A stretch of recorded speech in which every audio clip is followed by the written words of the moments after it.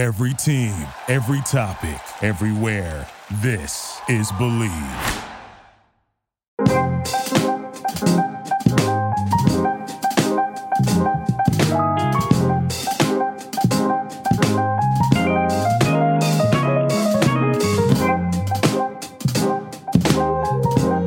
Hello, everybody. Welcome back to another edition of Bill Rhoden on Sports, Bros Pod.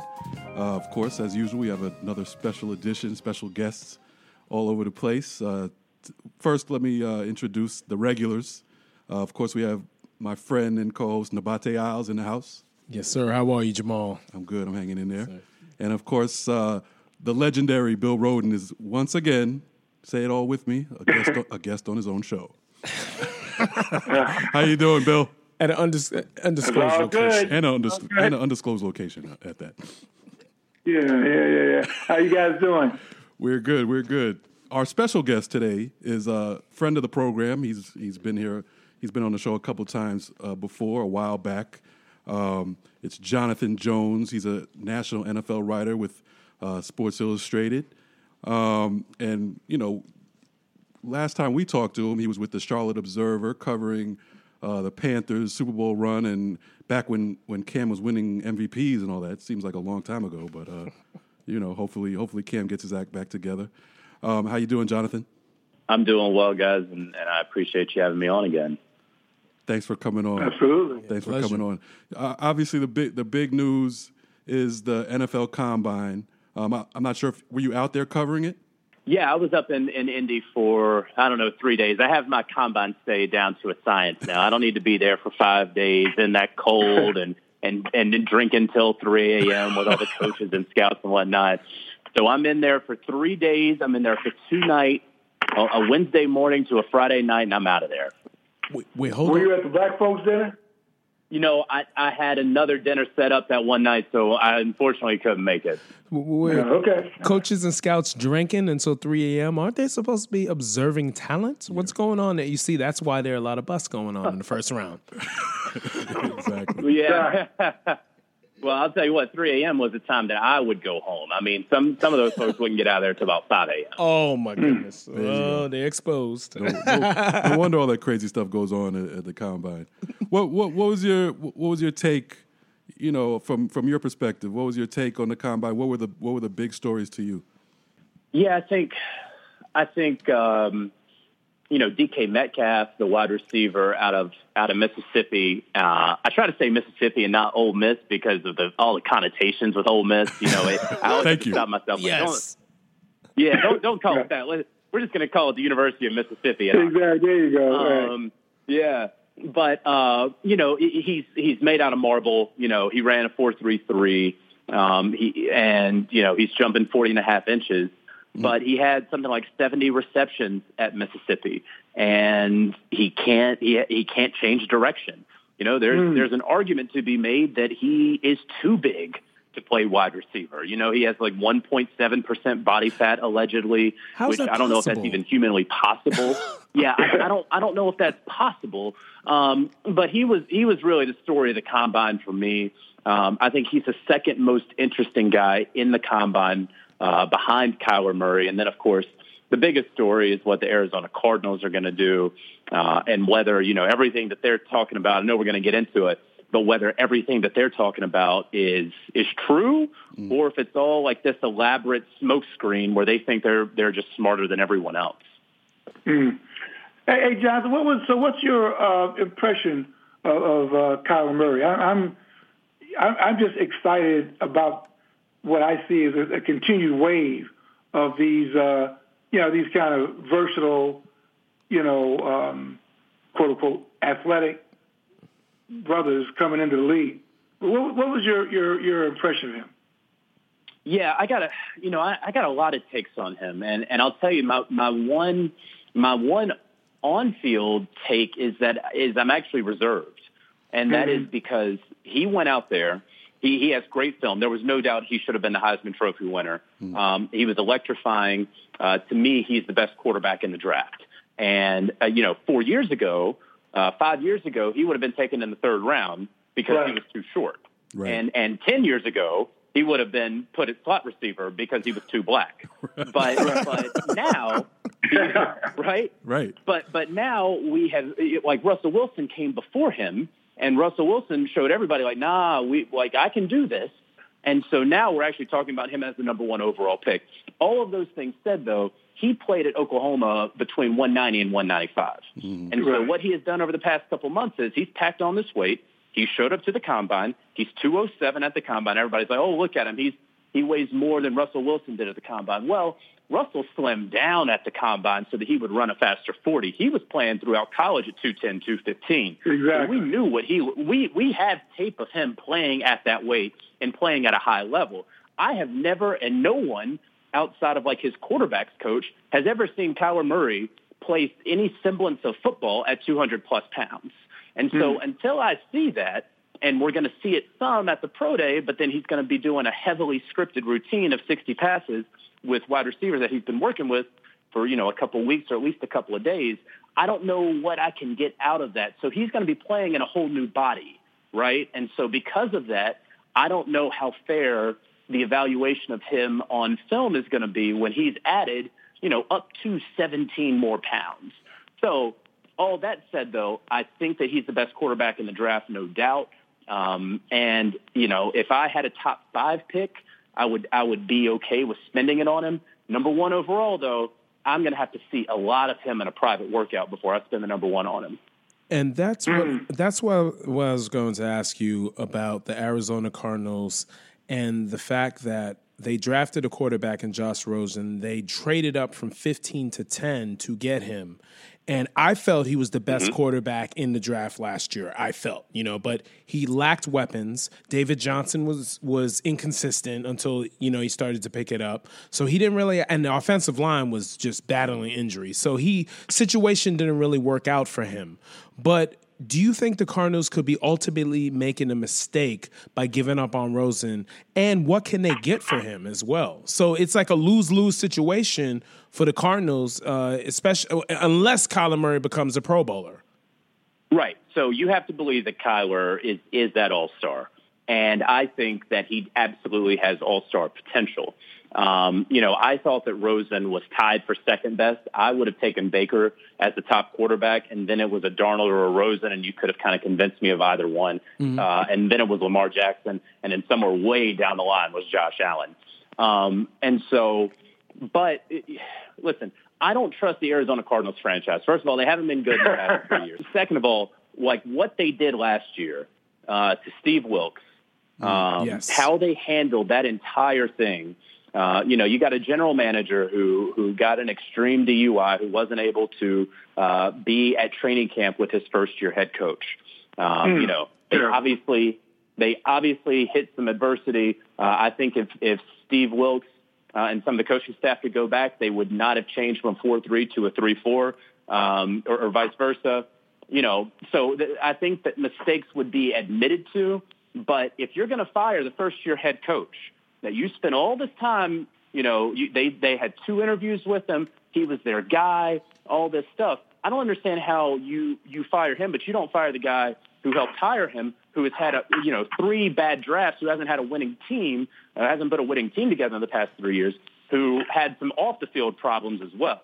On top of that, right, then you hire a guy in Cliff Kingsbury who did nothing at all spectacular in the college ranks as a head coach, who had a couple of very good quarterbacks come through and did not maximize their potential or even extend a scholarship to one of them who ended up being the number 1 overall pick in Baker Mayfield. You bring him on, and they rushed the hell out of that hire, where he was the USC offensive coordinator, weren't allowed to talk to him. They finally bring him in, and then apparently over eggs and sausage, they offered him a 4-year deal with a 5th-year option. So I have a lot of questions about that franchise. And then you have an owner, Michael Bidwill, who clearly listens to what fans say and cares a lot about what fans say and doesn't necessarily trust what the people around him say as much.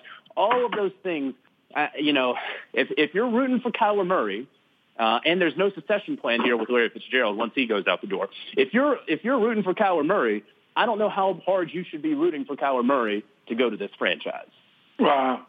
Yes. That's a great point. I hear you talking about the double standard. Well, that's why Colin Kaepernick was kneeling. that kind of nonsense. Mm-hmm. I'm happy to still talk about how raw of a deal Steve Wilks got. I think we all understand why Todd Bowles ended up getting the axe. Right. You know, and we can go back to all the Rooney Rule and the diversity hires, but did it surprise anybody on this call that there was one minority hire this coaching cycle? No, of course not. Right. Mm-hmm. Well, you know, hey, Jonathan, so when you talk to guys, particularly black, you know, we had San Diego Chargers head coach on a couple of weeks ago. When you talk to, you know, just sort of black folks around the league, you know, the assistants and all that, what are they saying about, I mean, they're looking at this stuff. You know, you're looking at a league that's almost 70% of the players are African-American, and you look at this kind of nonsense. What are people saying that you talk to, whether it's players or aspiring coaches? Well, I think it's a whole bunch of eye rolls. In fact, I mean, it's a lot of eye rolls because there's always going to be an excuse. And this time it was, well, hey, there's an offensive revolution. Everybody wants the young, hotshot offensive mind. It doesn't matter if he has zero head coaching experience, because before, right, it was, hey, we want you to have NFL coaching experience. We want you to have coordinator experience. Well, then you had black coaches who went out there and got that coordinator experience when they weren't being allowed to get that, right? And so the goalposts, right, kept moving. And so now it's, hey, we want an offensive mind. And we don't care if that guy has only been an offensive coordinator for 1 year. He stood behind Sean McVay in a Starbucks line, and so he knows football. And it doesn't matter if he's a good leader of men. It matters that he knows how to diagram plays. It's absurd what happened during this cycle, but the fact is everyone understands that the goalposts are moving. And then it's always, every single year, it's, hey, you just got to wait your turn, right? It's going to work. We just got to we got to get more people into the pipeline. That's what I kept hearing from everybody. Very well-meaning white folks. Well, we just got to get more of these guys into the pipeline. Well, what the hell have you been doing for the past 15 or 20 years? The Rooney Rule was not just to say, hey, come interview a black guy. The Rooney Rule was supposed to have far greater impact. It was supposed to tell everybody, hey, you should start building up through the ranks smart coaches of every background and color. And the fact is that now they're saying, well, hey, we got to build a pipeline. You should have been doing that in damn 2003. But you know what? I don't know what you guys think. I mean, what you've described, what we talk about is white supremacy. So I think when we sit around and, well, why do they do that? Well, they do it because it's a white supremacist system where in the midst of this, you know, black mass of all these players, they've got to artificially stop that black mass of players from percolating into coaching positions, general managers. So they have to do just what you described. It's not accidental. I think sometimes we describe these things and say it's an accident or well-meaning white. But no, I mean, I think this is, I don't know what you guys feel, but I think that this is intentional and it's pointed. Yeah, I mean, when the same thing keeps happening over and over again, it starts to look intentional. And like you said, Jonathan, you know, there's always going to be excuses to make up for the facts as they are. And the fact is, there was one minority coach hired. Now, my point, you know, about coaches being fired, it's hard to argue that, right? As you mentioned, we know why Todd Bowles was fired. He didn't get the job done. Coaches any color are hired to get fired. You know, Anthony Lynn said that much on our podcast a couple of weeks ago. So it's not about minority coaches getting fired. The question is, do they get the same chances, the same second and third chances as white coaches usually get? So that's the question. And also executives. Not opportunities for executives, African-American executives, to get that opportunity to be able to make those decisions. And what really disturbed me, someone like Eric Bieniemy, Kansas City Chiefs offensive coordinator. Why wasn't he? Did he even get interviewed? No, right? I think he got a couple of interviews. He got a couple of interviews, but still, it's like someone like him, where it's like, okay, Andy Reid is the quote unquote mastermind. Lack of a better term, of that offensive system, but still, Bieniemy was the one that that was still working with the offense and still in the film coordinator. room with the offense. Yeah, so that's what I mean. Like, what about, are there any African-American possibilities for GM or president of football operations, things like that, Jonathan? What, any guys coming up that are being groomed? Yeah, I mean, there are some opportunities, and I think right now we have seen a few of the guys who, for a while there, they were kind of the box checkers. And that's the other tough part, right, is that, hey, you got to take the interview if you're one of these guys. It's really difficult to turn down those interviews. And I'll say this to Bill's earlier point about the intentionality of this. It's very similar, in my mind, to the Colin Kaepernick collusion case.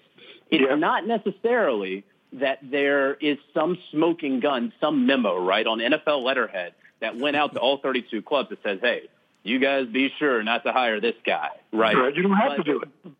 Right. You don't have to do it because it is so ingrained. It's so ingrained in this DNA that everybody understands it without even ever having to say a word. And so when people are like, oh, he's never going to get a smoking gun, everybody, all the black folks are like, well, yeah, but we know what the smoking gun is. The smoking gun is society. Right. Exactly. Yeah, you just hit it on that's what I'm saying. So I guess my question to you, so I think we understand. So how do you change this? What leverage do players have? I mean, because you've got guys like Russell Wilson, the visible black guys aren't really saying anything, and maybe that's the difference between football and basketball, where the visible black guys really do not seem inclined to call the spade a spade and say, what's going on here? Well, I think it's multi-layered, right? So first of all, you have NFL team owners that are, majority conservative and donate to conservative causes, are registered Republicans, right. And we know which way they lean on that. And then you have also the fact that you don't have very long to make as much money as possible. And not only do you not have very long to make as much money possible, but that contract, your 3-year, $27 million deal, that's not $27 million, right? Unless you play all 3 years at that, you probably will not see that. And so if the average contract is 3.5 years, and so when you get a guy who has made it, right, like a Russell Wilson who has never been known to rock the boat, and if you don't, then okay, that's your prerogative. No one is surprised that Russell Wilson doesn't rock the boat, right? Right. Almost like Derek Jeter. Like nobody was surprised that Derek Jeter never hopped into the fray on anything during his 20-year career. Right. And so, okay, but that's who you are. That's fine. Or maybe it's not. But there's not a lot of security, and so then it gets really lonely at the top. Like how many cats are willing to come out there and speak in a way that is elegant, that is loquacious? I don't want to use the word articulate, but you have to be, right. But you do have to be impenetrable with your argument on this. And so at this point, you are looking for a guy who is untouchable from a contract perspective, who is willing to go out there and speak truth to power. And then he's probably going to be on an island anyway, right, among his peers when it comes to star power. So that's a really tough thing to do in the NFL. I want to ask you a couple of Kaepernick questions. But as a writer, now you at Sports Illustrated, you were the Observer, and oddly enough, we had this conversation like 5 years ago, almost the same conversation 5 years ago. As a writer, as a black writer, or a person of color, what's your position? I mean, how much can you do? How much can you rabble-rouse? Well, whenever I write, let's say about Kaepernick, for example, I try to include, and maybe this isn't every article, but I try to include that not only do I support his right to do what he was doing, but I support him and support the cause. I said that on radio on local radio here in Charlotte recently, and you should see in the text line that was just lighting up. With folks. Like I was following you until you said that you supported the cause, and I'm like, I support racial equality and equality across the criminal justice system. Horrible that's thing. Not a political position, right? Right. Yeah, that's not a political position, and so people are talking about like, the NFL is involving itself in politics, and I don't want politics.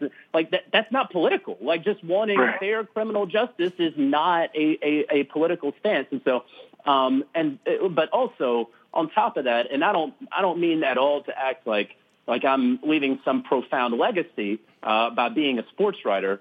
But, at some point in my life, I want to be able to look back and say, yeah, I did more than just a whole bunch of gamers and sidebars. I actually wrote something that had some kind of meaning that helped shape, some sort of conversation at some period of time about something impactful and meaningful. So in that, you do try to make whatever small difference you can make. Speaking of what's going on with, the social dynamic of the NFL, which, of course, is, as we talk about, it's a cycle, continuous cycle. The line of questioning at the Scouting Combine, very unusual, to say the least, throughout the years, but also, too, just the whole image of like a meat market, like a slave auction. What can they do, or what can be talked about? Because I think the Players Association should really talk about this. What is your take on, Jonathan, on what can be done to be able to not especially black players, not look like they're being treated like objects or like being put on an auction? What can be done the Players Association needs to address this. Right. Well, I'll tell you the craziest thing is when you go down to the Senior Bowl and you're in Mobile, Alabama, you're right beside the water, and you go into the Mobile Convention Center, and this is where they do the weigh-in, and then the guys are in spandex. You got a bleacher, full of scouts and coaches, white and black, right? And these mostly black guys are stepping on the scale and getting measured and whatnot, and being poked and prodded in front of everyone. And I kid you not, the room that they do it in is called the Exhibition Hall. Wow. And so here you are in Mobile, right here on the water, right? So, and you're in the Exhibition Hall being poked and prodded. The imagery, it goes without saying, right? Just the wows say enough. And so that's really odd. And the whole thing is it's difficult because you do have to inspect, right, this guy that you are about to pour $20 million into over the next 4 years. You do have to make sure that his knees don't have arthritis in them. You do need to make sure that he's not going to embarrass your franchise. But, are some of these questions, plenty of these questions have no business being asked. And then I saw one where one guy said he walked into a room, a coach, I think it was an offensive lineman, coach punched him in the chest and he said, "You have a soft chest." Right. And I was like, you know what, what kind of man are you that you do that to a 20, 21, 22-year-old who is here hoping that you give him a job, knowing that he has zero recourse whatsoever? What does that say about you? Right. And so, the NFL and some of these guys, they get real cute with some of this stuff. And I don't know if it needs to be the public outrage or if the NFL just needs to step in, as they have sometimes in the past when the questions have verged on questions about their mothers, questions about their sexual orientation. Right. Mm-hmm. Exactly. There does need to be something about it, but you can only prevent it to a point because, again, to a reasonable point, you do have to inspect these cats. Right, and like you're implying, there's a difference between inspecting them and asking legitimate questions instead of punching somebody in the chest, instead of giving them a handshake when you first meet them. And you're talking about Nate Davis, the UNC Charlotte guard, who said that that's what happened to him. And then you have situations like Chris Boyd, the Texas cornerback, who was asked if he had two testicles. Now, I don't know what possibly you could tell me that you're trying to get out of that question, other than to demean the person, and you could say, "Oh, I'm demeaning him in order to see what reaction he has." But this is ridiculous stuff. And then the optics, when most of these guys are black athletes and most of the executives are white men doing this to them. I mean, it's ridiculous. And, we talk about, someone stepping in, the NFL stepping in. I mean, this is basic employment law. You can't even, if I go in and apply for a job, you can't even ask me if I'm married, much less ask me if I have two testicles. So, I mean, we just need basic common sense law to also be applied to the NFL. Yeah. Hey, Jonathan, I want to get back to this Kaepernick thing. Hey, what did you think of the settlement?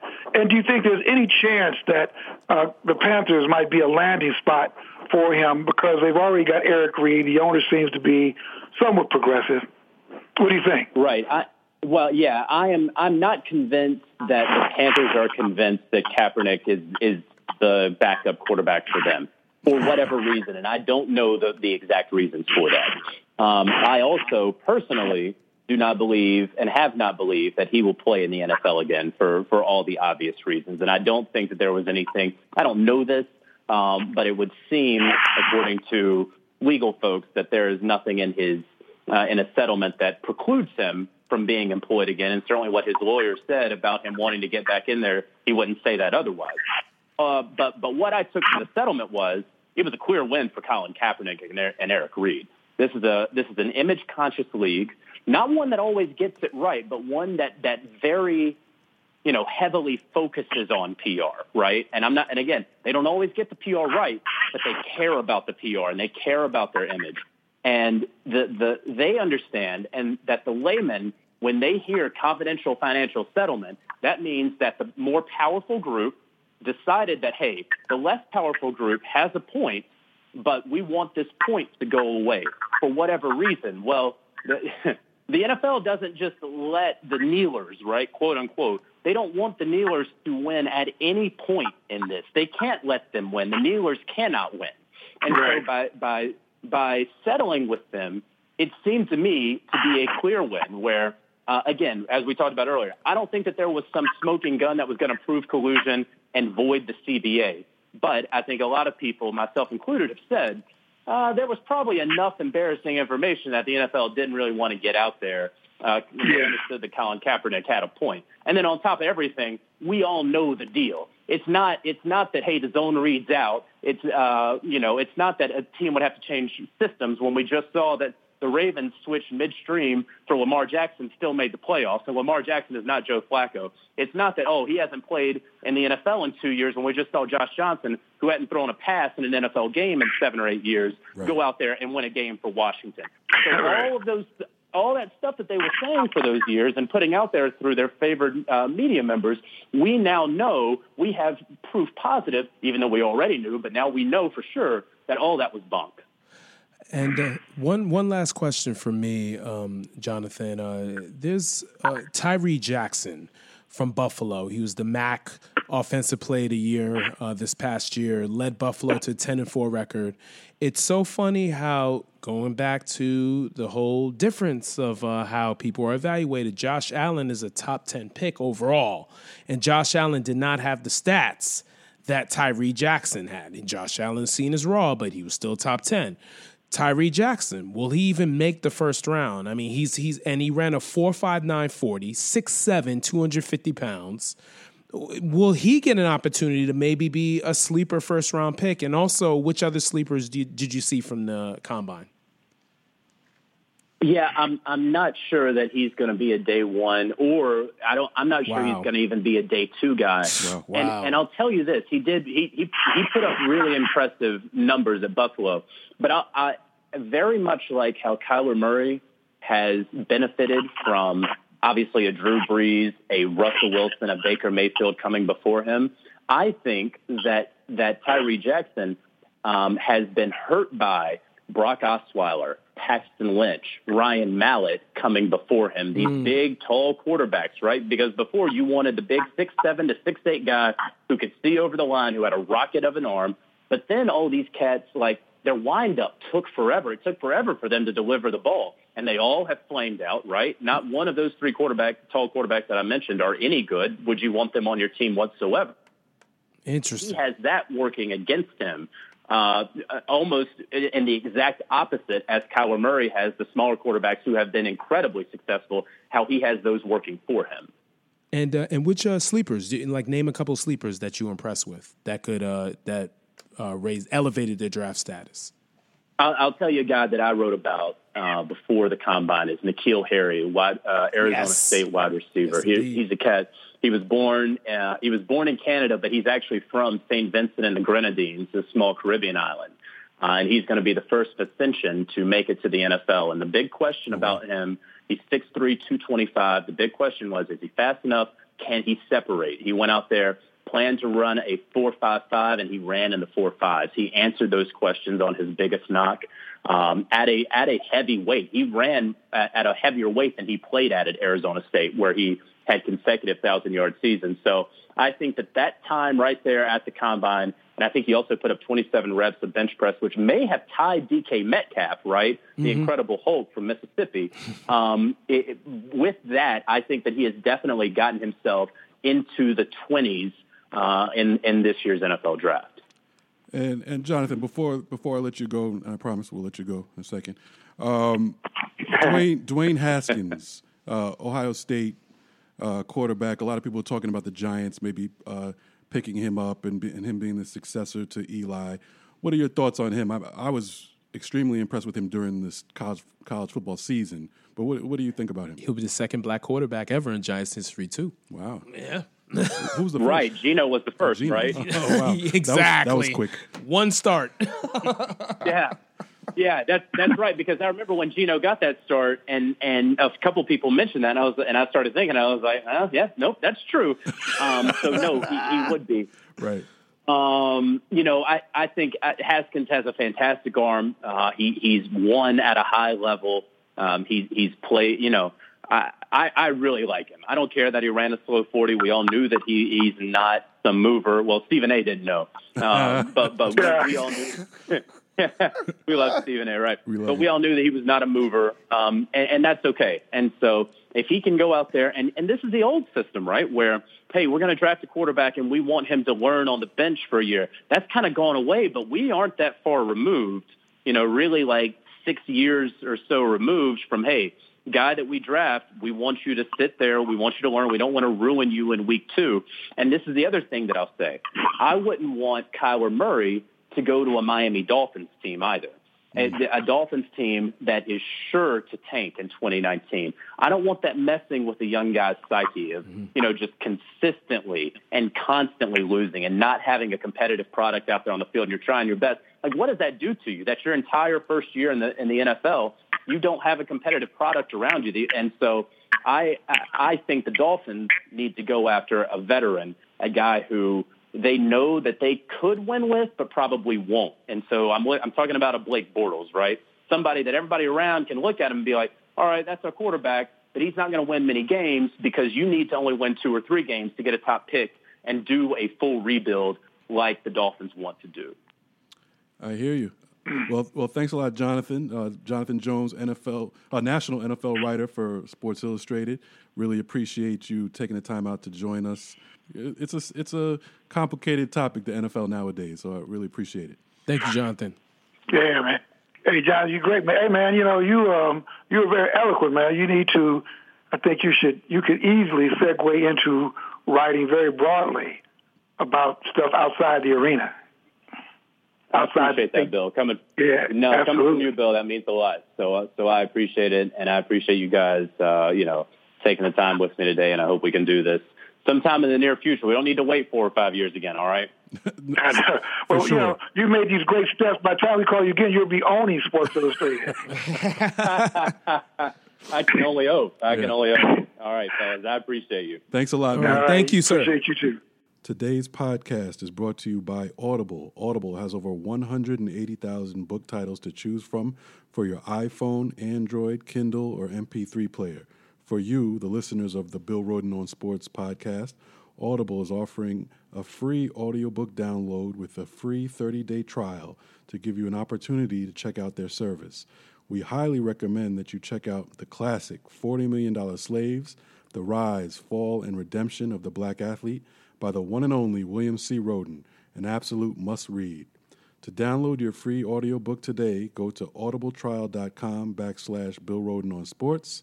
Again, that's audibletrial.com/Bill Rhoden on Sports for your free audiobook. So we would like to now introduce a gentleman that has definitely accomplished a lot in the National Basketball Association. He's an NBA champion, NBA All-Star with the Portland Trail Blazers, part of that magical team, still the youngest team to ever win the NBA title in 1977, and also one of the best defensive players of his time in the late 70s, early 80s. And then he went on to coach in the NBA, was a coach with the Vancouver Grizzlies, then coached the Memphis Grizzlies and led them to an upset of the San Antonio Spurs when the Grizzlies were the number 8 seed and defeated the Spurs, and led the Grizzlies also to the conference finals. And the grit and grind was because of this man, and his insight on the game is incredible. We'd like to introduce Coach Lionel Hollins to the show. How are you, sir? All right. I'm doing great. Thank you for having me. It's always a privilege and an honor to be asked to share whatever I know, and I'm always happy that happens. The great Lionel Hollins, man. Lionel, one of the biggest compliments I ever received. I was in the airport in Chicago somewhere, and some cat came over to me and said, "Mr. Hollins, can I have your autograph?" Well, I said, I ain't Lionel, but I'll take it. Hey, I'm different now. I'm either Doc Rivers or I'm Alvin Gentry. Wow. Who's the other one? Who we are. Everybody sees us as somebody else. Alvin, that's right. I get Gentry. Danny Glover a lot. Danny Glover, that's not bad. Yeah, well, none of them are bad, but it ain't me. True. Hey, before we start the question, there's so much I know we all want to ask you, Lionel. Listen, I can remember like it was yesterday in my house in Chicago watching the Portland, the Trailblazers game, and the fight broke out. This is when you guys were playing Philadelphia. The fight broke out. Dale Dawkins and Mo Lucas. And Dale Dawkins, Colcock. Maurice Lucas, Colcock, Dale Dawkins. Did that change that series around? I believe it did. I think that we were young and we were nervous. I think one game we had 32 turnovers, another game we had 28 turnovers. It wasn't us, and and they were just grinding us up. The games were relatively close, but they were still, we weren't playing our game. And I remember Bobby Gross and Daryl Dawkins got hooked up on a rebound, and Daryl slams him to the floor. Bobby jumps up. Doug Collins tries to break it up, and lo and behold, Daryl takes a swing and hits Doug Collins, and Maurice came from the other end and elbowed Daryl in the back of the head, and next thing you know, it's a free fall. And what was so amazing about that, I cannot imagine that in the NBA today because the fans were fighting us. Daryl Dawkins' mother was on the court. His brother was on the court. Maurice Lucas's mother and sister were on the court. Wow. Our assistant coach, Jack McKinney, was fighting a fan. Yeah. You cannot fathom anything. If it happened like that today, it would be analyzed on every one of those ESPN shows, every Fox show, and they would be talking about who should be out of the NBA for life. Right. And so I'm glad it was in that era because it wasn't as big and bad as everybody would think it is today. But it did change the momentum because even after the game, they're hollering money. They up 2-0 and they're thinking the series is going to be a sweep. And I remember going back on the plane and Herm Gilliam sat there and he said, "Man, we're not going out like this." He said, "Even if we don't win, we're not going out like this where, they're trying to punk us, they're, beat us on the court and they're talking money and all of that. We're going to compete." And I remember when we got back to Portland, we went to practice and Jack Ramsey called us together and he said, "Listen, we're not changing anything." He said, "They haven't done anything to stop us. We've stopped ourselves. We have to get back and be ourselves, be poised, play within ourselves and not try to do too much just because it was a championship series." And I think he was talking to me more than anybody because I was out of control. And so we went that first game, and we were still a little nervous, a little shaky early on, but our bench guys came off at the end of the third quarter and spurted, and we took off and beat them. And then the next game, it was a blowout. We go back to Philly, it's a blowout at halftime. They're getting booed at halftime. And we win that game. and we come back home for the final game, which turned to be the final game. It was a 6th game, and I remember it was the best game of the series. George McGinnis, who was terrible for most of the series, had a great game, but not a George McGinnis game. He was just happy to make shots in this particular game. He wasn't dominating. He had some shots and he made them, and Doug Collins didn't do very well. And, it was all the Doc show in that series. And, World Be Free wasn't much of World Be Free in that series. And Darryl Dawkins, this is one of the highlights of that series. And I asked Luke about it later on. But during the introductions, one guy got introduced, the second guy gets introduced, and then Big Mo gets introduced. He runs down to the Sixers bench, and he shakes hands with Darryl Dawkins, which turned him into putty. He was no good. It was no good for the rest of the game. That's what I asked Luke. I said, Luke, what'd you do that for? He said, man, I've been up all night thinking about how am I going to defuse this guy because he wants to take my head off, and he could if he's in that mindset. And so he said when he got down there, Darryl was like frozen, like he's thinking that Mo wants to fight him again. And Mo reaches out, and Darryl wasn't about to grab his hand. He reached and grabbed it and pulled him tight. And that move, to me, was as significant as the fight itself changing mindset, was Luke going out there and defusing Darryl, because Darryl would have been tearing down rims for the rest of the series if he wasn't defused. Wow. And, that's a great memory. And Coach Hollins, how interesting was it to join the 76ers right after and see, because, Doc, of course, fell short. He should have had the final shot in Game 6, but that's a whole nother thing. But, he would have missed it too. Oh, yeah. But you guys would have won Game 7 anyway, so it's all good. No, I don't know about that. That was our Game 7. But I hear your question. But, yeah, I was wondering, you joined the 76ers, and then, the disappointment of losing in 80 and 82 as well. Like, how was it wearing on Doc at that time, and how interesting was it that you joined the Sixers after defeating them just a couple seasons earlier for the title? Well, it's interesting because I was on a flight with Doc after the All-Star game, just before I was traded, and he made a comment that, they could use somebody like me. And I didn't know that I was about to get traded at that time. I knew they'd been talking trade even from the beginning of the season because, Bill Walton left, sued the team doctor, and went to the Clippers. And so they were about ready to break up everything because when Bill left, Luke stood up and said, hey, if y'all going to call me the best player on the team, I need to get paid like the best player on the team.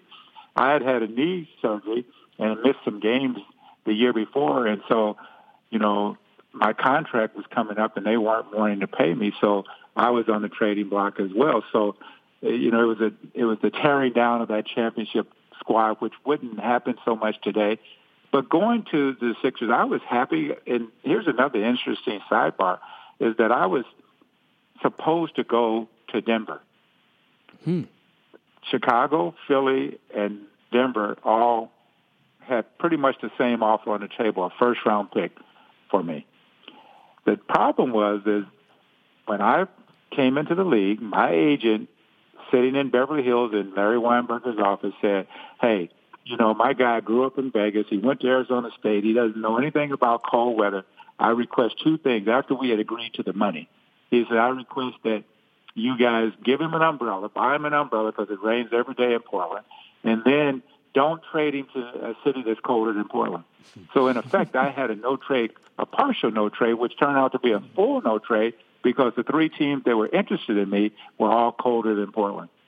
And I have a jersey in my closet that Denver had made up and was going to have the press conference, and I was supposed to fly in. But the fact that I had that clause, I was able to choose the team I wanted to go to, and I chose Philly. Now, these are all the sidelights that people don't even know the insides that go on. It's so great about being on the inside of any organization and corporation. But the interesting thing about going to Philly was Luke and I got traded at the same time. We were in Kansas City. Luke flew home back to Portland. I decided to stay with the team. And I remember Jack Ramsey coming to my room and saying, Philadelphia scout Jack McMahon is here to see you, but I told him I couldn't guarantee you were going to play. They stopped playing.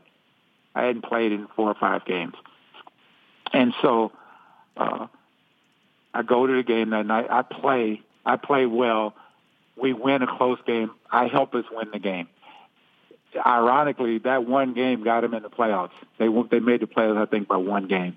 But we leave Kansas City and we go to San Diego, and we're at shoot-around, and Jack is telling me, I need you to mentor Jimmy Paxson. Jimmy was a rookie. I need you to mentor Jimmy Paxson, and, he's going to be a great player in this league, and I think you could help him. But all along, Jack's knowing that I'm going to be traded in another hour. Wow. So after shoot-around that day, I go to get on the bus. They leave me. The bus takes off. And so I have to run to the edge of the driveway and knock on the door. The bus driver lets me. I say, "Oh, so that's how you treat me. I guess that I'm not on the team anymore." So I get back to the hotel in San Diego. My agent calls me and tells me I've been traded. And so I get on a plane, fly back to Portland. I don't play in San Diego that night. I take the red eye. I get back. I take the red eye. And Luke and I fly to Chicago together. I still have a photo of Luke and myself standing in the Chicago airport. He was going to New Jersey, and I was going to Philly. We had a connection in Chicago. And I get to Philly the next morning about 9 o'clock. I go and lay down. I get up. They take me to a press conference. I play the game. I played 30-something minutes in the game as a starter that day. I just get there Sunday morning. We play at 1 o'clock. We play the Lakers, and we beat the Lakers on national TV. That was very interesting. And then the next day we go to practice. Another sidebar. Doug Collins had been hurt and had started helping over at University of Pennsylvania as an assistant coach. He wasn't even coming to practice or even coming around the team at all. I get there and play that game. Doug Collins is at practice on Monday morning.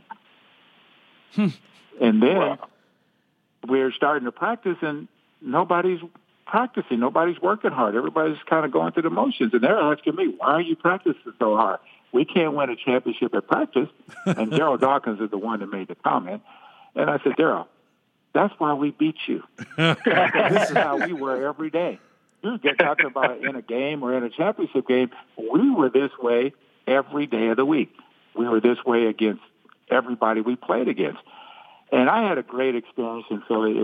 We had a great team, and we did great things. We got to 2 NBA finals. We were in the Eastern Conference Finals 3 times. We beat the Celtics twice, lost to them in 7 games the one time. Should have beaten them in that series as well. But, great friendships with Doc and Maurice Cheeks and Caldwell Jones and Joe Dawkins, rest their souls, and Bobby Jones. I mean, it was a great group to be around. But when we went on the road, we were like, the Rolling Stones or any other great art group of guys that traveled. We come into the hotel, and it didn't matter what time we got in. The hotel lobby was full. We had to fight to get to our locker. After the games, you had to fight to get to the bus because we had the greatest player at the time, and Julius Erving on our team. But I think that if we had a little bit more team play. When I say that, not that we were selfish, but the offense was catered to Doc and to Daryl Dawkins, and everybody else kind of played around that. And I think the one thing that we had over them when I was in Portland was that whoever was open, and we got the ball, we moved the ball, we cut, we got layups, we got wide open shots, we got fast breaks. Whereas in Philly, we ran, but we ran to throw the ball to Doc in the post. And that's not a bad option. I'm not knocking that at all. But I think once we got to the finals, the Lakers had a defense that was catered to stopping Doc. And, we still needed to go to Doc, and he still was trying to do his all. And, he wasn't getting much support from us because, frankly, we weren't getting a lot of opportunities to really help him. And But, again, it was a great experience, and I love playing with Doc, and I love getting to know Doc. He was a good person as well as a great player. Mm. Hey, Lionel, I've got a question that kind of comes to here, to today. You talked about being traded, and that's a lot of talk about how trade talk has sort of, really messed up the Lakers' young players and messed up some of the Boston players. Can you see that? I mean, they're saying that the players and the Lakers, the young players, were really upset because they knew that LeBron was sort of behind that, and a couple of Boston players, same thing. Could you see that? Is that one thing that's true, that was true when you play now, that could really be a very traumatizing sort of thing for a young player that could be that disruptive? Well, this is a new day and age and a new mindset, because when we played, they would tell you the first day of training camp, one could be cut. Two, you could be traded. Now nobody gets cut unless you're not drafted or somebody that came up from the D League or G League, but everybody else has guaranteed contracts. And so our mindset was understanding the business part of it. Plus, when you heard your name in a trade rumor, you went out and played harder because you wanted that team to trade for you. Wow, really? They didn't want you anymore. You wanted that other team to want you more so that you would have a place. And the thing is no matter where you get traded to, somebody's going to pay your contract. Every 2 weeks you're going to get paid. Now it's about respect. It's about loyalty. And I always say to the players, loyalty is every 2 weeks when you check your bank account, they made a deposit. Right. That's the loyalty. And the respect comes from the fact that they gave you that contract because they honored what you were capable of doing or what you did do. Because we played in an era you could play as great as you want. You go back to Oscar and those guys, they had to fight for every dollar. And they had great years. Some of their numbers were so much better than the numbers of myself and people that played in my era compared to them. And yet we were able to get more money than they got, and they deserved more money. But they were the foundation that allowed us to have a better ability to bargain and, getting away with the reserve clause so you never were free, and the teams kept, the contracts got shorter. We had guys coming in the league, had 7-year contracts with no money, $60,000, $50,000 a year, for 7 years. Now guys come in with 3 or 4, and they're able to get a second-year option out, and all these things that are the benefits from those guys before us. That we walked on their shoulders, and they paid the price. The NBA has a great union that has great power, more power than any union in all the sports. And it all comes from those guys that played in the 50s and the 60s that laid the groundwork and threatened to walk out on an All-Star game so that we could just be recognized as a union. And then they were always willing to walk away at a tenuous time for the NBA because TV contract wasn't that big and the fan base wasn't that big. So to not understand that is the reason you would think that they're not supposed to trade you. DeMar DeRozan was upset because they told him, well, they may tell you one day that they don't want to trade you or not going to, but things come up. Kawhi Leonard came up. So DeMar DeRozan, you got to go. It's not a knock on you. It's just that Kawhi is a better player. Right. And you're a great player yourself, but he is a better player. That's like, and Anthony Davis, you guys are rookies. You haven't won anything. Anthony Davis is one of the premier players. So if they're trading for you, can go to New Orleans and say, we're going to show the people in New Orleans that, we're going to do something. You have pride. You step up. It's like, when a coach used to get on a player at practice, that player, that player was coming and having fire in his nose. He's like a bull. He get ready to come charge him because he doesn't want the coach to get on him. So he's going to come and take it out on you because you're probably the reason the coach is yelling at him.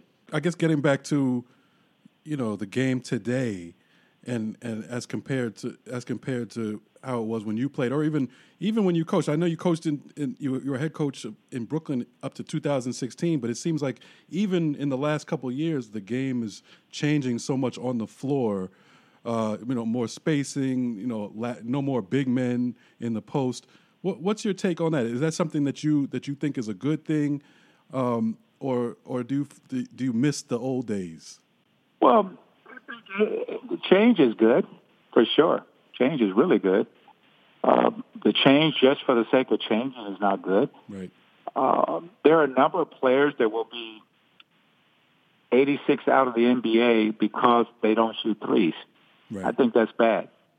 I think there's got to be a balance. If you have the talent like the Warriors, or if you have a talent like James Harden, you can play that way. But a lot of teams don't quite have that kind of talent across the board. And it's not just the fact that the Warriors shoot threes. It's not just the fact that James Harden shoots threes, but James Harden can get 14 to 20 free throws a night. Right. That's huge. So when he's making threes, he's still scoring. But if you got guys that can only shoot threes, don't get to the free throw line, don't get to the paint, so when you're missing threes, that means we're just going to lose. Right. Because we have no versatility. We have no balance. And I think that there's going to be another big guy similar to Embiid who can go inside and work but also shoot threes, similar to Towns, who can go inside but also shoot threes. But the one that comes next is going to be a guy that's so dominant inside, everybody's got to go get somebody to guard him or at least compete against him. LeBron James, it looks like the Los Angeles Lakers will not make the playoffs. Very disappointing for the organization, for him, for his legacy when you think about it, because he goes to the Western Conference and doesn't get it done. But there's been a lot of chatter saying that he should shut it down. Do you think he should just shut it down, especially at his age, and just wait till next season and just rest up? No. That's my quick, short answer. My expounded answer is this. He still gets paid. He's not hurt. And the fans pay a lot of money to come see the Lakers play. I think the whole resting thing hurts the league because fans come to see the stars play. You don't go on Broadway and 2 or 3 nights not play. Right. If the show is closing, you still conclude it. Right. Mm-hmm. Exactly. And the other thing is, too, is that when you go to a concert and the star doesn't show up, you want your money back. And they have to refund it if he can't perform. And so it's about the fans. It's about competing. And just the word I want to say is respecting your contract. Mm-hmm. And I love LeBron, and I don't think it's going to hurt his legacy that he doesn't make the playoffs. He got hurt. If he doesn't hurt his groin, the Lakers make the playoffs. I guarantee you that. Right, no question. But the problem is that the young guys couldn't play last year without LeBron, and they certainly couldn't play this year without LeBron. They have to develop and grow to where if LeBron misses 3 or 4 games because of an injury, they can still compete and win. That's what makes great teams. Great teams aren't made just because they have the star. They have a whole group. And LeBron called out when he talked about Giannis when Milwaukee beat him. He said they don't just have Giannis. They have a great group around him. Right. And that's what it takes to be a champion. You have the stars. Kareem misses the game in 1980 because of a sprained ankle. The Lakers still beat us because they had a great group of guys that still went out and played to a high level against us in Philadelphia. On the road, not at home, but on the road. What did the Knicks do when Willis Reed was hurt? They still beat, the Lakers. That's why, everybody gives the hype and the publicity to the star. Your stars are needed and necessary. Don't get me wrong, because they're the closers. But those other guys are the guys that ignite and start the race, and then you got the closer that puts the hammer down. But when that hammer is out, they have the ability to rise up for a short period of time and still win. Right. Bulls, didn't they go to the Eastern Conference Finals after Michael retired with that same group of guys minus Michael? Come on. Semis. Yeah. You got to be able to play without your star at some point. One last question before we let you go. I wanted to take you to... Before I ask you a question. Oh, before... Okay. The second to last question. Taking you back to the East, because one of the most compelling things of the NBA this year is the Eastern Conference. After having years of down years in the conference, now you have we think we have four solid teams, any of which could come out of there. I wanted to get your opinion on who you think will come out of the East, and also. You were coached with the Nets from 2014 to 2016, and the Nets, have reinvigorated themselves and look like they'll be making the playoffs too. I want to get your feelings on the Nets and also who you think will come out of the East. Well, I really like Toronto. They've been on the cusp, and they've run into LeBron, and now he's gone. And then you have Milwaukee. I like. Right. I like the Sixers. I like Tobias Harris a lot. I think he brings energy. He brings consistent effort along with Jimmy Butler that I think that the Sixers lacked a little bit of last year because they were a little immature. But those two vets bring that bottom line to the game and to practice every day, which raises everybody else's standard. And so they have a great chance. Boston, they have some chemistry issues for sure. Right. Whatever the reasons are, they have chemistry issues, and how they solve them is something that will determine how far they can go. You look at what they did last year without Kyrie, without Hayward. Now they have both of those guys. One guy is struggling, the other guy is playing great, but they don't seem happy. They don't seem to be energized when they go out on the court. And chemistry is fickle. So, if I were saying who I think is going to do it, I would have to go with one of the three other teams and not Boston. But Boston could get it together. The year we won the championship, we won 6 of our last 7 games to right our ship because we were struggling. We struggled to win on the road, and we were struggling because we were out on the road, and we finally won 6 of our last 7 games, and we went into the playoffs with momentum of believing that we were good enough, And it's important to have that mindset that, hey, we can beat anybody anywhere. And, I think a couple of years ago, everybody was talking about let's go, 1 through 16. It doesn't matter which conference it is, which I don't think that's the right thing to do. And also, the East is so bad. The East is so bad. But the East has risen up. There's young team. You talk about the Brooklyn Nets. Mm-hmm. The Brooklyn Nets changed cultures. They created a culture and a standard of how they were going to play, and they did it for like 3 years. And then after a while, it was tough to beat them. And then this year, they're knocking on the door of being in the playoffs. And that's how you do it. You have to lay a foundation. You can't build a house without the foundation. You start the foundation, then you put the walls up, you put the roof on, and then you get this culture and a standard of how we do business. You look at the Atlanta Hawks. The Atlanta Hawks are actually doing that. Even though they're not winning now, you can see that they are not the same attitude and culture, and they have a higher standard than they had before Lloyd Pierce got there. Right. You see the Sacramento Kings, the same thing. So, you can see teams changing and on the verge of taking off and being a decent team in the future. And then there's some other teams you don't know if they're ever going to get there. Right. Mm-hmm. Hey, this last question for me. Do you want to get back in this? You're going to be doing the show with Sirius, and you've been seeing the NBA. Do you want to get back in after everything? And if you get back in, you're going to basically be the same type of coach? Well, I would love to get back in, and I would ask the question of what type of coach am I? See, my whole career is transition in high school, college, with the Portland Trailblazers, with the Sixers. We played up-tempo. We picked up full court, and we ran. We put pressure on you offensively and defensively. When I got to Memphis, that was my mindset to play that way. Unfortunately, I had 2 superior inside players that weren't going to run full speed very often. not full court. Now, they may run from half court to the post, but they're not running full court. And then we didn't have a bunch of wings that we could throw the ball ahead to that could make plays consistently. So a coach's responsibility is to evaluate his roster and try to create a system that helps the majority of the guys succeed. You want everybody to succeed, but there's some people that will get lost in the system, and that happens.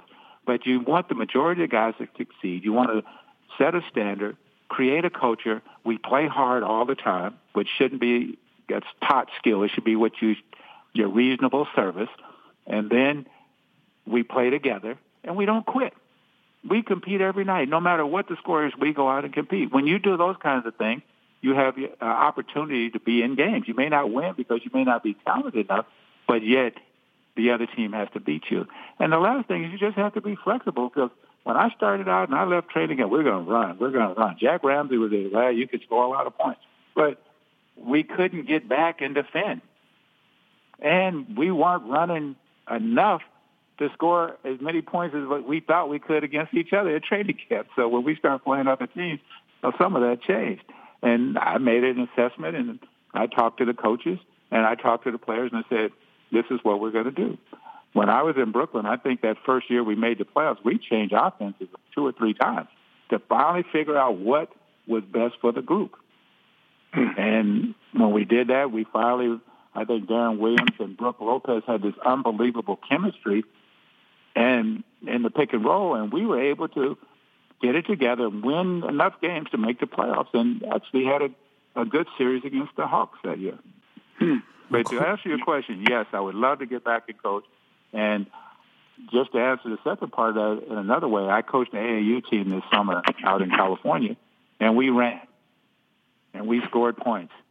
But I had a really good team to do that. So if I have a team that has guys that are slow and plodding and can't get back on defense and can't get up the court quick enough to score, then we won't.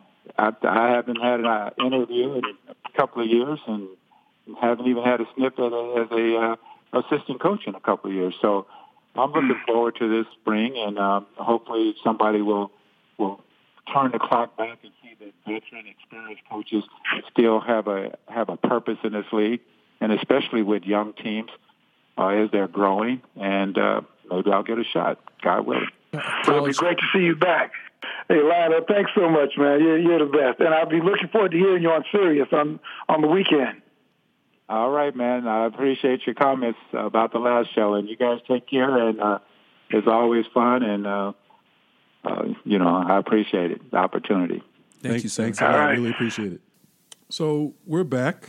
We are joined once again by our producer, Aaron Mathewson. Hello. What's up, Aaron? How are you?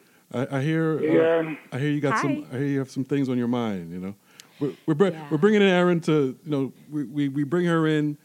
We want to know what's on her mind, what she thinks is interesting, because usually it's something we haven't thought about that we should be thinking about. I like to share it with you offline. I guess, over the weekend, HBO's Leaving Neverland came out, and it's all over Twitter. The Undefeated covered it, Soraya McDonald covered it, and what it has left me thinking about is, what do you do when you learn that you're a musician that you've loved, or an artist that you grew up on, you value their music, and you learn that they may have done some stuff that you really don't agree with. Like, if it is true that and I haven't watched the documentary. This is the Neverland. This is the Leaving Neverland. Yeah. So you're getting deep on us, huh? Yeah, I just feel like, this is a question everybody's asking. Like, how somebody asked me, like, I work with like a 21-year-old, and they were like, "What are you going to do about R. Kelly?" And I think the same thing extends to Michael Jackson. Like, do you listen? Do you put a disclaimer, like, we're going to play this song at this party, but I don't agree with him sexually assaulting young boys? Like, what do you... So what are you doing? So I have quite a few Michael Jackson songs on my iPod, and I have not been... I've only listened to covers from other artists so far. What do you mean covers? What's that mean? Let's see, who is it? Alien Ant Farm covered Smooth Criminal.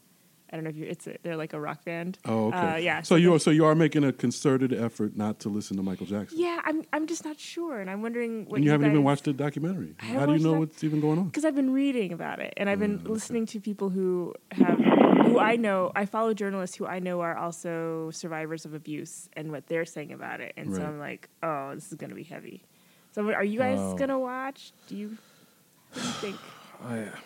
This is tough because being a musician and listening to the greats and, you know, like, for example, Quincy Jones is my idol, and he produced Michael, Off the Wall, and Thriller, you know, and everything, and The Wiz, too. So, like, oh, God, it's so tough. I will watch the documentary because it's good to get the perspective of what's going on, too.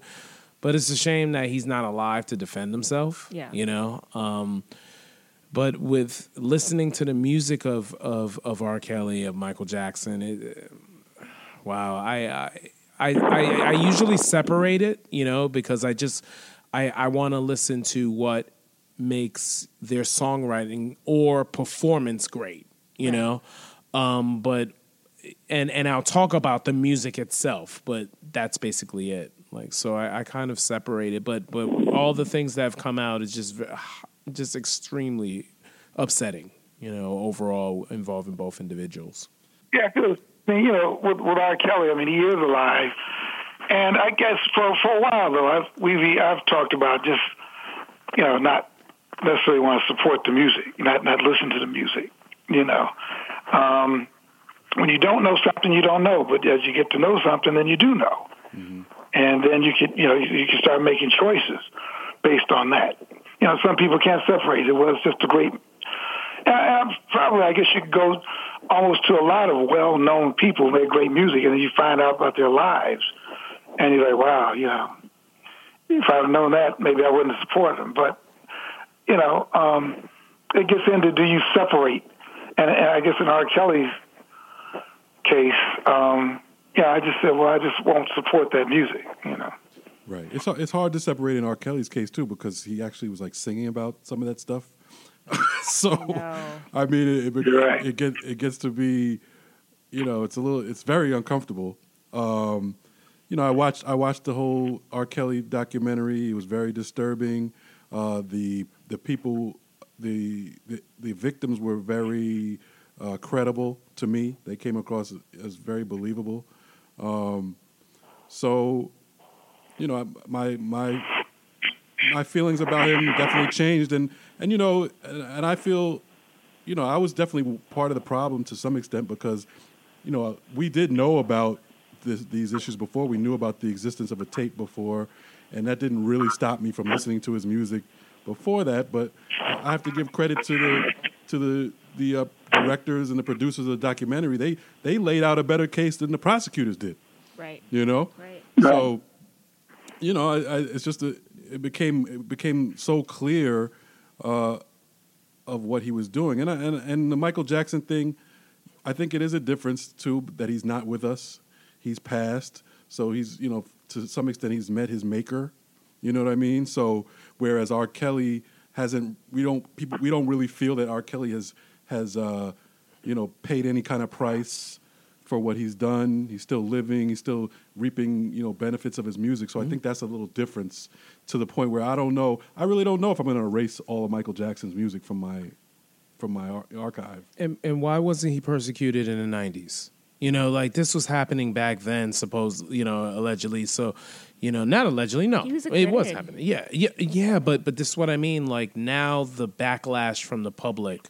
This wasn't happening prevalently like in the 90s or the 2000s, but it's different. We're in the social media age now. But and the Me Too, you know, in the Me Too movement. But he should have been dropped from RCA. You know, he was on Jive RCA at first, and then on RCA Records. So he should have been dropped like years earlier. So I just feel, but at the same time, it doesn't excuse what he did. Don't get me wrong, but it's just, you know, now he's you know, it's better late than never, I gather, and it's just a shame it's disturbing what's going on and what's being said and everything. It's funny when you were talking to Vate, I wasn't sure which guy you were talking about because they both have had complaints against them for years. They were both taken to trial, acquitted, and now stuff is coming out. Mm-hmm. Oh, both. Yeah, basically. Yeah. Well, we are being alive. You know. Yeah. And that's like interesting. That's a huge point that both of these guys actually were accused, went to trial, and were acquitted,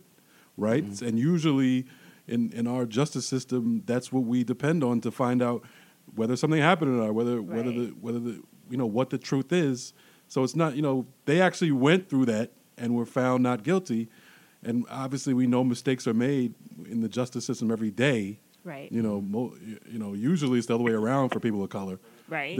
Usually they're convicted It's whether true. they did it or not. Teflon Dons. That's what they are. I can't believe it. But in this case, they seem to have gotten away with it. Are you going to watch the Lorena Bobbitt documentary? Lorena Bobbitt, where is that? It's Amazon. Amazon. I'll check it. I mean, that's interesting. Is that a series too? I believe it's like 4 parts. Interesting. Yeah. Well, yeah, I remember that. That was that shook up the world for sure. Definitely the male world. I think if these documentaries are doing anything, it's not even to make you should you listen, should you not listen. I think it's giving people a dialogue to be like, we can actually talk about this. Like in the Bobbitt case, it's like marital rape. Certainly cutting off someone's penis is like. That's what it was about. I don't even remember that. That it was based on him on him raping her. See, she said that she was abused and raped, and that's a contentious thing. Can you be raped if you're married? Yeah, and I think you can. yeah, and then her, she was, I guess, I don't know. She was found not guilty by reason of temporary insanity, and it's like, are you insane if you're getting abused? Like, what's? So I think there's a lot happening that we weren't ready to deal with, but I just think all these documentaries are very interesting, and it's like. Yeah, Lorena Bob. I mean, it's not fun. hey, but that's when the consequences happen when he was an abuser, mental and physical abuser. So she reacted in her way, and I don't condone it. I don't condone it, but right. she reacted and she had enough and she was tired. So that's what it is. And you see, like, even after that happened, he turned out to the choices he made still showed what type of human being he is. So yeah, I'll check that out. We should all watch it all and then come back. I figure if you can watch Game of Thrones and watch all the gore, but we know it's craziness, fake. That's the difference. This is like real stuff. And from the Michael Jackson doc, from what I hear, the people are very credible as far as that goes too, and they're telling like specific stories and they're getting into details. It's not pretty. It's not pretty. So, I'll probably try to avoid it, but the curiosity in me will probably, I'll check it out. Because you want to know people's truths. I feel like the Bill Cosby doc has got to be on its way. Oh, I'm sure about that. Come on, Aaron. Come on. Sure about that. How many at a time are you going to throw I at know, us? Come right? on. In a couple of years. All right. Would that be an Oscar contender? Right. Oh. Possibly. All right. Well, that's about it for us today. Thank you, Aaron, for of course. Thank you. making this a very serious show at the end. Thank you. No, but it's stuff that needs to be talked about, and 3 documentaries out there that people need to see. Yeah. The Michael Jackson one is on HBO. HBO, Leaving Neverland. Amazon did Lorena, and then Lifetime did Surviving R. Kelly. Oh, HBO, that's right. And Sheila Nevins. I mean, they do great work at HBO. I got to give Sheila Nevins a shout out. She's the head documentary executive producer for HBO docs. She's been there like 20 some odd years. Like, she's brilliant. So I'm sure as a film, it'll be outstanding. So I'll watch it from a film perspective. Cool. So yeah, so that's about it for us. We're going to call it a day. Thanks for listening again. Thanks to our guests, Lionel Hollins and Jonathan Jones. They were great, of course. Definitely like and comment on Bill Rhoden on Sports on iTunes. Check us out on SoundCloud as well. Check us out on Twitter at BrosPod, on Instagram at BrosPod, on Facebook, Bill Rhoden on Sports. Feel free to give us any comments, and we're still looking for a closing segment name, so you could feel free to chime in there too. Nabate, anything on your mind? Well, I came up with that segment name, but What was it? segment was Thoughts of Candor. Thoughts of Candor. So tell us if you like that. Yeah, well, let us know on Twitter, Instagram, Facebook. No doubt. Bill, signing out. Signing out. All right. See you guys next week. See you guys next week. Peace. Great show.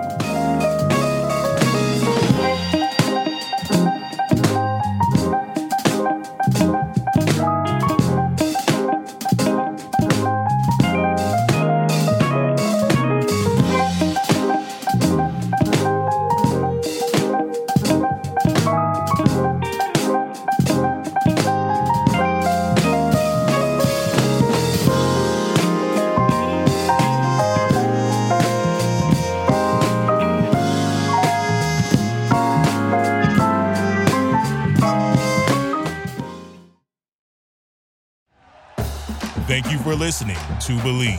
You can show support to your host by subscribing to the show and giving us a 5-star rating on your preferred platform. Check us out at Believe.com and search for BLEAV on YouTube.